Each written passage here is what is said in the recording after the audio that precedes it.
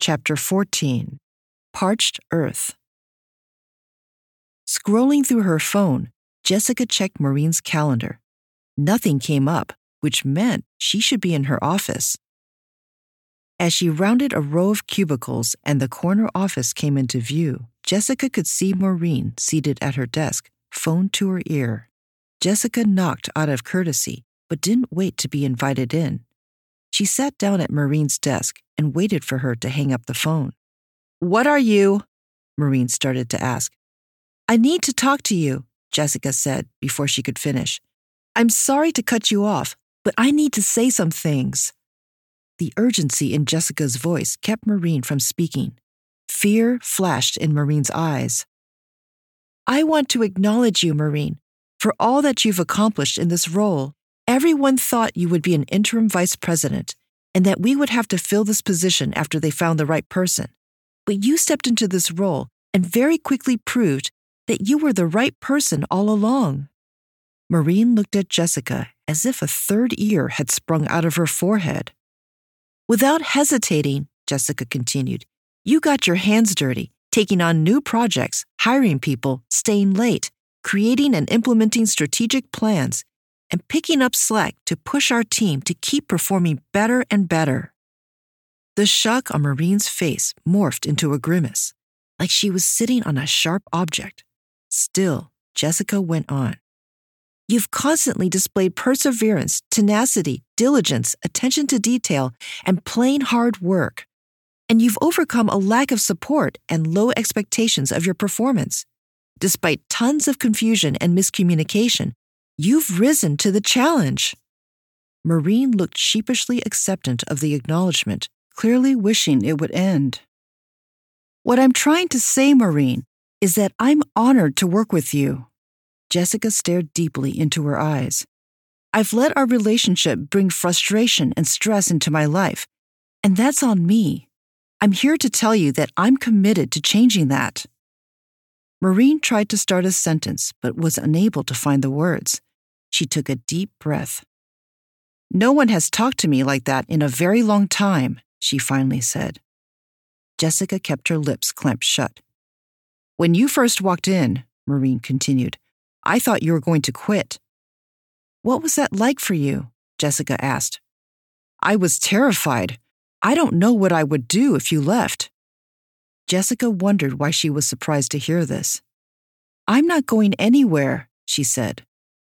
As she watched Maureen closely, Jessica could see the creases on her boss's forehead stretch and disappear.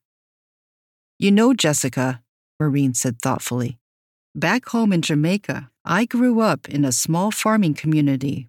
We sometimes had droughts where it didn't rain for a long time.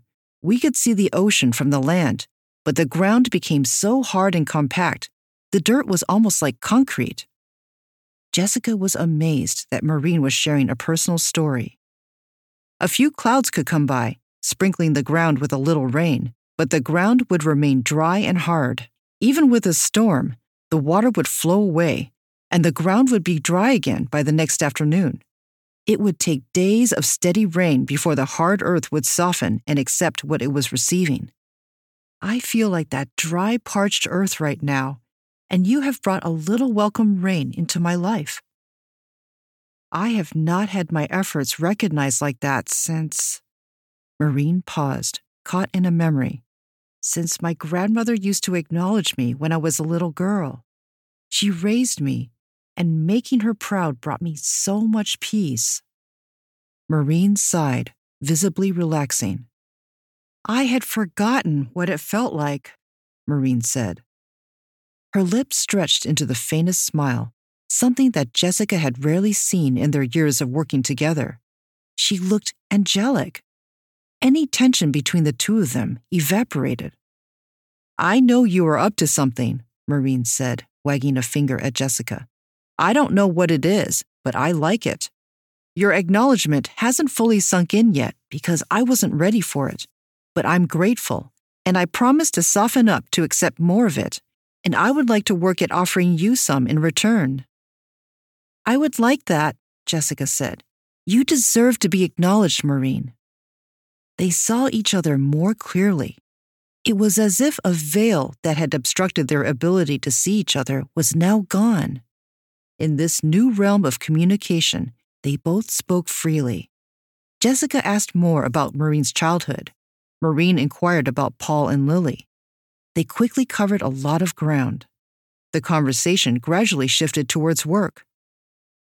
"What about you?" Jessica asked. "Do you want Gary's job?" "What do you think?" Maureen replied. "He doesn't even want his job. Why would I want it?" Both women laughed. "Do you want mine?" Maureen asked. Jessica tried to answer, but tripped over her words, not wanting to be hurtful, but not knowing how to speak the truth. "That's fair," Maureen said. "I guess I don't make it seem very attractive. To be honest, I sometimes feel threatened by you." "Where are those feelings coming from?" "You're such a strong employee," Maureen said. "I thought it would be obvious to everyone that you should be next in line for the vice president role, and here I am standing in your way." "My strengths are a compliment to yours, Maureen, just like yours are a compliment to mine. That's why we're a great team." They could have continued talking for hours, but they both knew that piles of work still awaited them, demanding their attention for the remainder of the afternoon. Jessica pushed her chair back, almost ready to leave. "Thank you for being so receptive and open to my acknowledgement," she said to Maureen. "It means a lot to me to be working on our relationship." "Thank you, Jessica," Maureen replied. "I'm very grateful that you stopped by. This was the best conversation I've had in a long time." As Jessica pushed her chair back and stood up to leave, she could tell that Maureen meant it. Jessica was halfway across Maureen's office when a human form of frantic energy burst in, forcing her to duck behind the rapidly swinging door to avoid a collision. It was Gary, and something was wrong.